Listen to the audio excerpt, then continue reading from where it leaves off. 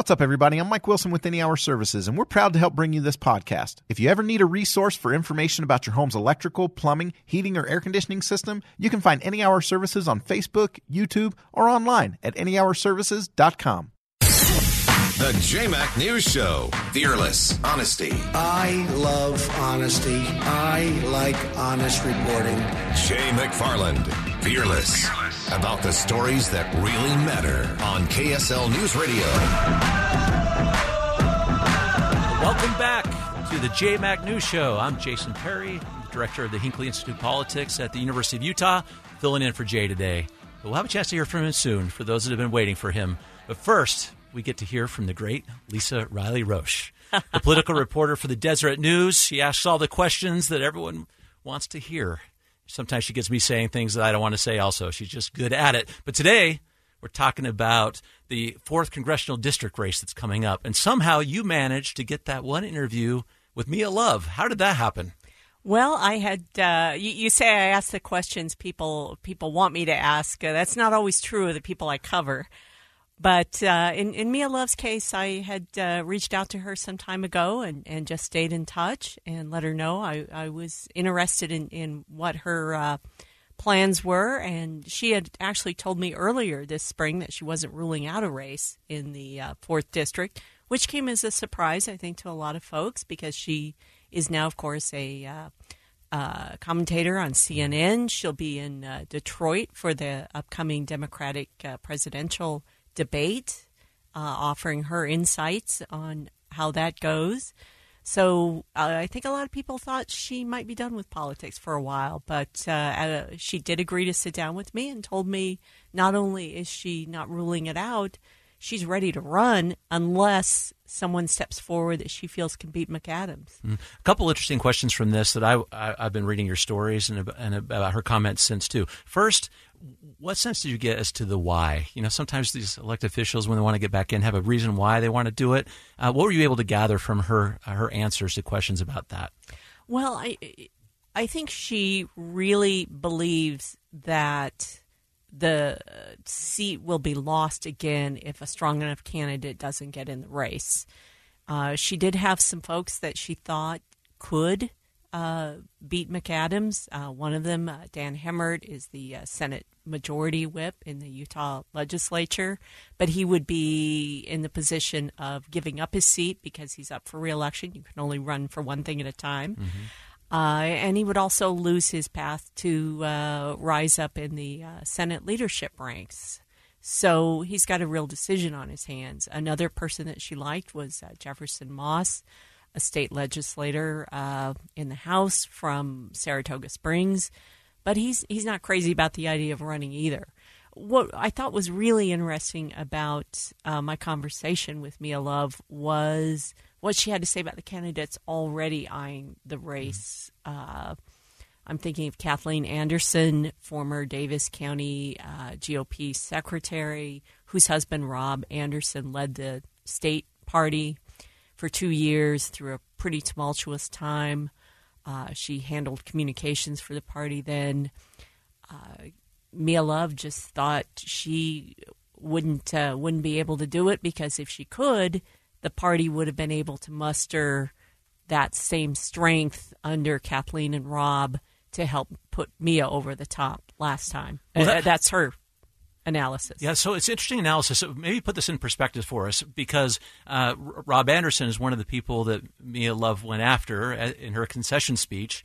I guess we'll call it a concession speech, where she had a few people on her list that she wasn't thrilled with, including her own party, the President of the United States. Help us understand, the going forward plan for her, realizing that she was pretty upset with some of these people. Well, and that's the real question, right? I mean, you have somebody who burned a lot of bridges in a lot of people's minds after the last election where she lost by less than 700 votes.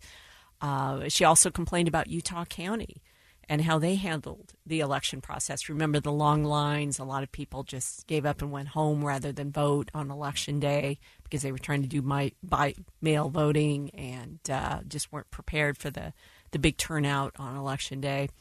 So she's got to overcome that, obviously. But what she does have in her favor is her fundraising apparatus. She is one of the best fundraisers in her party and says all that's ready to go. She actually used the term faucet when she talked to me, saying all she has to do is turn that faucet on and it's there, the money that she would need to run again. Right. So it would be a situation where she'd have to mend some of those relationships. I don't think she's going to mend the one with the president, but do Republicans really need him on their side to win in Utah? I mean, he stayed away last cycle from her and others, and of course he said that that's why she lost. But I don't think most people, most of the political analysts, including you, I believe, don't think that's the reason that she lost, because she didn't have enough Trump in her campaign. Yeah, I think that I still stand by that. Probably not the reason. But let's get to a couple of those factors there besides the president, because probably still be the president in that next election. But there are some other factors that were interesting in that race, right? There were issues on the ballot that may have that did drive certain segments of the Utah population. Have any of those things changed substantially that makes her maybe look at the field and say, maybe I could do it this time? I think for sure she believes that the turnout, the types of voters that will turn out next cycle will be a little bit different, because there won't be a medical marijuana initiative on the ballot, and Medicaid expansion and redistricting, all issues that were guaranteed to drive a lot of more liberal voters to the polls. We haven't seen anything like that surface. Probably the biggest issue for the 4th District will be who the Democratic presidential nominee is, right? I mean, you've got some very left-leaning candidates there, the Bernie Sanders, the Elizabeth Warrens, who are talking about some things that are already being described as socialism here by many Republicans. So if someone like that is on the ballot, that could hurt Democrats in Utah down ballot, including Ben McAdams.